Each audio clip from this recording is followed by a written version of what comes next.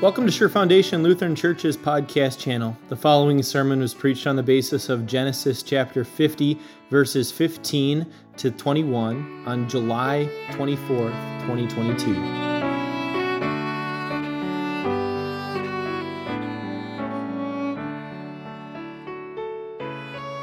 The sermon text for today from Genesis chapter 50. This is the aftermath. After Jacob has been buried, now there's continued interaction between Joseph and his brothers.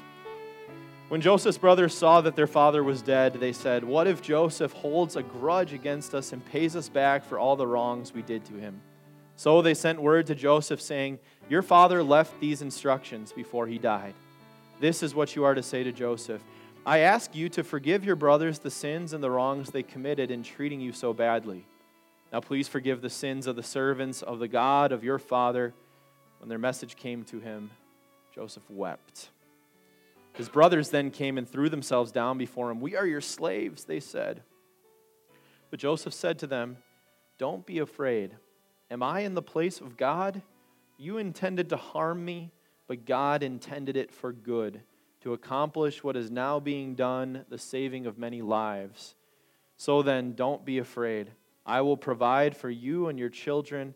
And he reassured them and spoke kindly to them. This is God's word. Grace, mercy, and peace are yours through our forgiving Lord and Savior, Jesus Christ. Amen. If you made it through high school literature class, chances are you've at least heard of this guy. Maybe you've even read something from him. Edgar Allan Poe. Considered by a lot of people to be one of the most famous, he's at least on the list anyways, of the most famous poets and authors in America. But if there's another list that he probably made it on, it was probably one of the most disturbed ones as well. His poetry, his writing, it was kind of dark. It kind of reflected maybe a little bit of his own heart there. Aside from the Raven, which is probably his most popular work, the next most popular, maybe even rivals the Raven, is the Telltale Heart. I don't think I have to say spoiler alert because this was written a long time ago, so if you haven't heard it now, you're going to hear at least a gist of it this morning. In this story, the Telltale Heart, the narrator commits a murder and then buries that body beneath the floorboards of this room that he's in. And he thinks he's so smart in doing that. There is no way anybody is ever going to catch him. And even as the police officers come and stand in that very room where everything happened, he is confident. He's pretty confident that he's not going to get caught. He's going to get away with what he did. That is, until he hears what sounds like the beating of the victim's heart. And he can hear it so clearly. And it seems to even be getting louder to the point where he thinks that the police officers must hear that too. And it overwhelms him to the point where he finally breaks down and confesses to the entire crime right there and then. Now, the heart wasn't actually beating. The police officers couldn't actually hear it. But this story is a very good illustration of the power of guilt on someone's heart. That guilt for this man manifested in him hearing things. He heard that heart beating so clearly and so loudly, and that was his guilt working in him. Guilt is powerful. It can be very strong, and if you've lived any number of years on this earth, you know that too. You know that guilt can be a heavy thing to carry. Guilt can manifest in a lot of different ways, and it's hard to get rid of. It's kind of sticky. But take heart, because God has provided you with someone who is stronger than guilt. So Joseph and his brothers, they're reunited finally. It's been 20 years since Joseph's brothers have sold him into slavery, longer than that now. But now they were back together. They were introduced in that dramatic scene again where Joseph finally reveals himself to his brothers. And now it had gotten to the point where they're all going to move down from Canaan. Jacob and all of the brothers are going to move down to Egypt and live in the land of Goshen. And so 66 of them in total come. That's all of his brothers, that's all of their family. They all moved to Egypt and they live in the land of Goshen. And there they lived for 17 years. They survived the famine. Life was pretty good. In fact, if you were to just cheat a little bit and peek into the book of Exodus, that book starts several hundred years later, and we see just how prosperous Jacob's family was. They grew and they grew to the point where the Pharaoh at that time in the book of Exodus was afraid of them. He was afraid that they were so prosperous and they'd grown so much that they were going to overtake him, and so he subjected them to slavery at that point. But you can bet that if we kind of backtrack here, that those first 17 years and the rest of the time that Jacob's brothers or Joseph's brothers lived in Egypt, you can bet that things were pretty good and they prospered pretty well there in Egypt in the land of Goshen. And then we get to Genesis 49 and Genesis 50, and we see the major event to happen, the next major event. Their father, the great patriarch Jacob, he dies. He dies at the old age of 147 there in Egypt, and they were quite sad about that. They loved their father, Jacob. And after the whole funeral procession, after they go back to Canaan and they bury him there, we see that sadness was not the only thing that was going on with the brothers. The brothers started to consider what their father's death meant for them, what their father's death meant for their relationship with Joseph. They began to wonder, for the last 17 years of peace between us and Joseph, was that just because of our father? Was that the only thing holding Joseph back from carrying out his revenge? And now that Jacob is dead, what's to hold Joseph back from finally carrying out his revenge and punishing the brothers as they probably did deserve? But the brothers, they weren't the kind to just sit back and do nothing. They wanted to kind of take control of the situation. They wanted to insert themselves. And so they send word to Joseph. You might imagine that maybe they send this word through Benjamin. He's maybe the connector, the bridge between Joseph and his brothers. And here's the message that they send. Supposedly, this message comes from their father, Jacob. And it said, I ask you, this is Jacob speaking to the brothers to pass on to Joseph. I ask you to forgive your brothers the sins and the wrongs they committed in treating you so badly. Now please forgive the sins of the servants of the God of your father. And it's at that point that you kind of begin to question the brothers a little bit. Was this actually something that they asked, that their father Jacob asked them to pass on to Joseph? And if it was, why didn't Jacob just say that to Joseph himself? They had plenty of time to interact there in Egypt, 17 years to be exact. And it wasn't like they had a strained relationship. Joseph and his father were on good terms. If Jacob wanted to say this, he very well could have said that to Joseph directly. Could it be possible that these brothers are fabricating this? They're making this up because they figure, well, if this message comes from the father that we love so much and that we know that Joseph loves so much, well, then he'll have to honor that. And if we take that approach, if we take the approach that they concocted this whole thing, then it's good for us to ask why. To which the answer is actually probably not that difficult. It might be a little bit more complicated than just this, but it seems like they were afraid that he was going to seek revenge, that maybe now that their father had died, something had changed. Maybe there was more layers to this. Maybe there was something else that was complicating this relationship. But I think we could say at the very least, they didn't believe that Joseph had truly forgiven them. And that would kind of make sense, wouldn't it? They knew the damage they had caused to Joseph. They knew that they had hurt him. They knew that they had hurt their father. They knew all of those things. And so it would make a whole lot of sense if Joseph hadn't actually genuinely forgiven them, because they didn't deserve to be forgiven, or at least that's how they felt anyways. But as you consider that, you might consider that this is not so much about Joseph and a little bit more about the brothers. You see, we've kind of talked throughout this series at great length about the forgiveness that Joseph had given to his brothers. That it was genuine forgiveness, that Joseph had forgiven his brothers and he was ready to move on.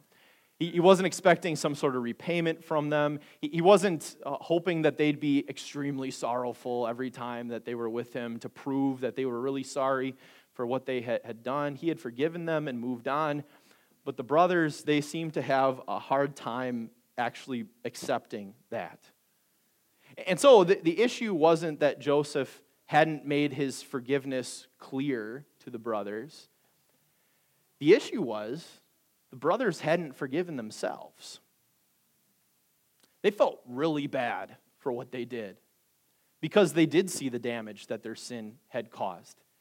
In fact, over the last 17 years of being reunited with Joseph, you have to imagine that they probably became even more clear on the damage that their sin caused because they learned of all of the things that happened after they sold their brother into slavery. They felt so bad for what they had done that they knew they couldn't go back and change it. They couldn't remove the destruction that they had already created. And so they heard the words of forgiveness from Joseph, but they didn't believe it. They couldn't believe it because they couldn't forgive themselves. Why do you think that's so hard? To forgive yourself. Could it be that we know, we just know that sin deserves punishment? That's wired into us.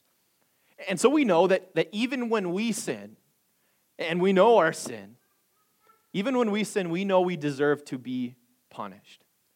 And so if we can kind of linger in anguish, in agony for a little bit, if we can really make ourselves feel it, if we can punish ourselves in some way, well, then I know justice is being carried out then.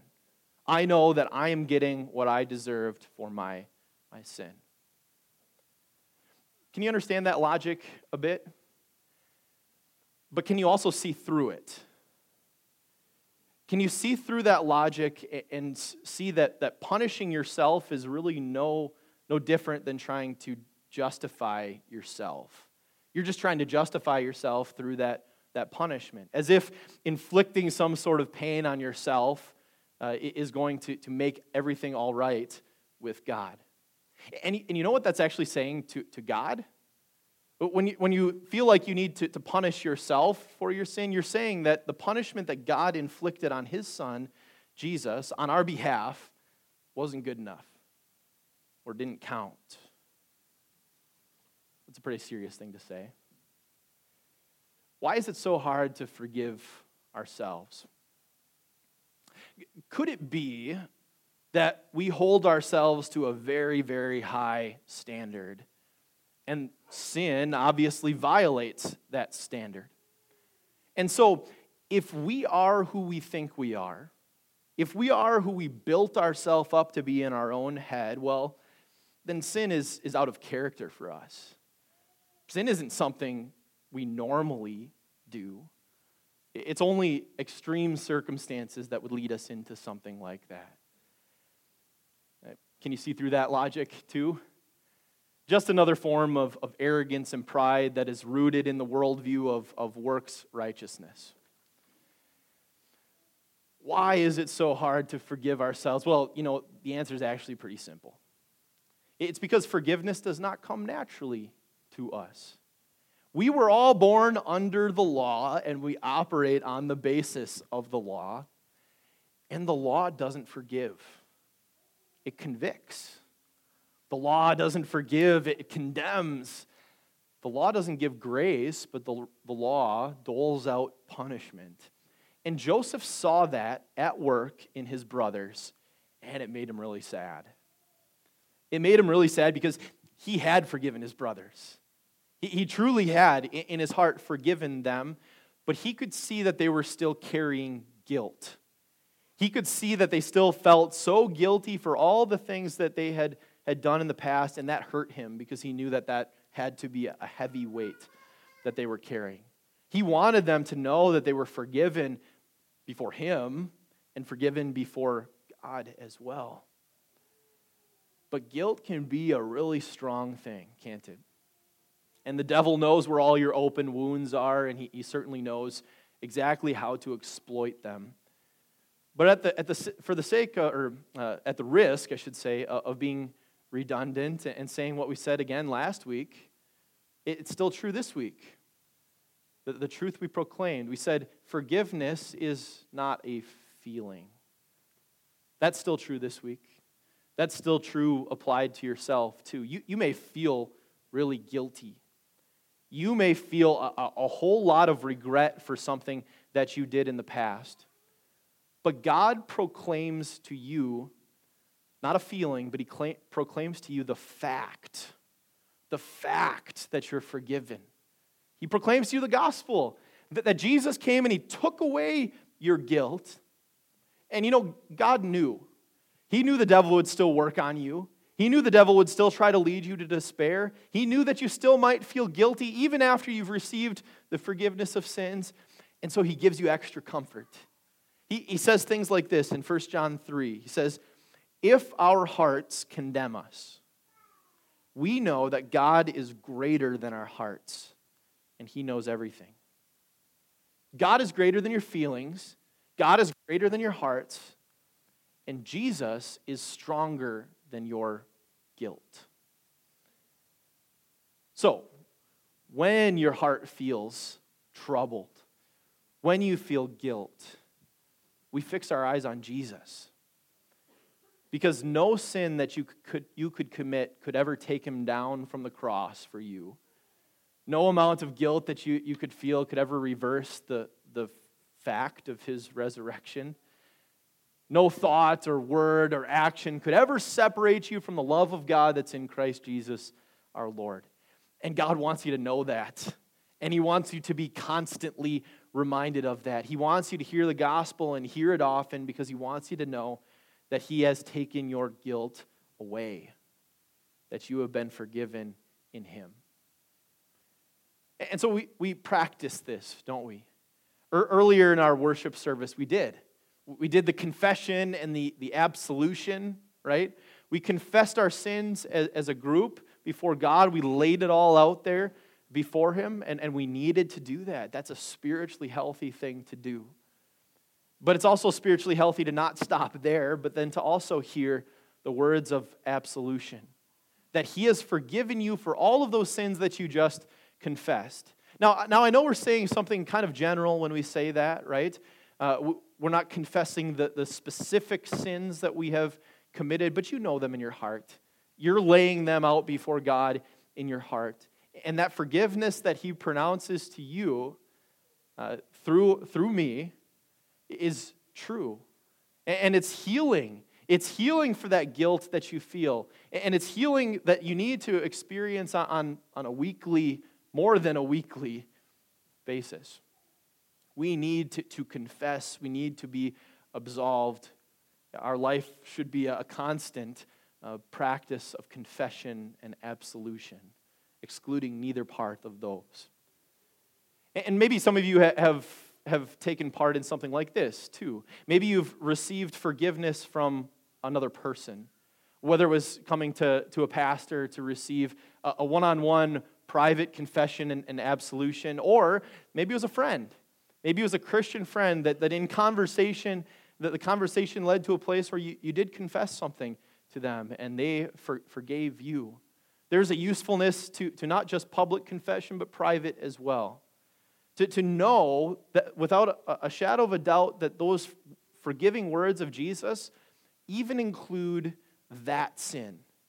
Even include that one that really bugs you. The one that you've tried for years to forget about. The one you tried for years to move on from, that God's forgiveness is even for that. And in a one-on-one situation, you get to hear that personally. You get to hear that as a salve for your soul. You kind of got to marvel at God a little bit Because not only does he proclaim in his word that you're forgiven, not only does he do it in baptism, giving you forgiveness of sins, not only does he give you forgiveness of sins in the Lord's Supper, but he also surrounds you with people to encourage you in forgiveness, to remind you that you are forgiven in Christ, so that you never forget. That's what he was using Joseph for, to the brothers. He was using Joseph to speak kindly to his brothers. You know, Joseph, as a brother that has had a long history with his brothers, he could have gotten pretty perturbed when his brothers still didn't believe him. They didn't believe that he had forgiven him. He could have reacted in a different way. But Joseph takes a certain tact in talking to his brothers. He speaks gently to them. He speaks kindly to them. He knows that their hearts are troubled, and he knows exactly what they need to hear. He announces to them again, they're forgiven. In fact, he doesn't. It's almost like he doesn't even need to say it. He says, "No, God intended this for good," and so we're good. We can move on here. He reassures them again, not with just words, but with his actions. His support for their families, his provision for their families does not stop at the death of Jacob, but he continues to take care of his family, continues to provide for them, continues to show them again and again that they are forgiven before him and before God. You know, God might use you to do the same thing. He might use you to calm a troubled conscience. He might use you to assure someone that they are forgiven. He may use you to assure what we know and what we believe, that Christ is stronger than our guilt. Amen. Hi there, Pastor Wilkie here. Thanks for listening to this week's sermon. If you like the content that we're producing, could you help us out? Could you hit subscribe on whatever podcast platform you're listening to this on? This helps us get seen and heard by more people more often so that more people can hear about Jesus as their Savior. Thank you so much and have a great week.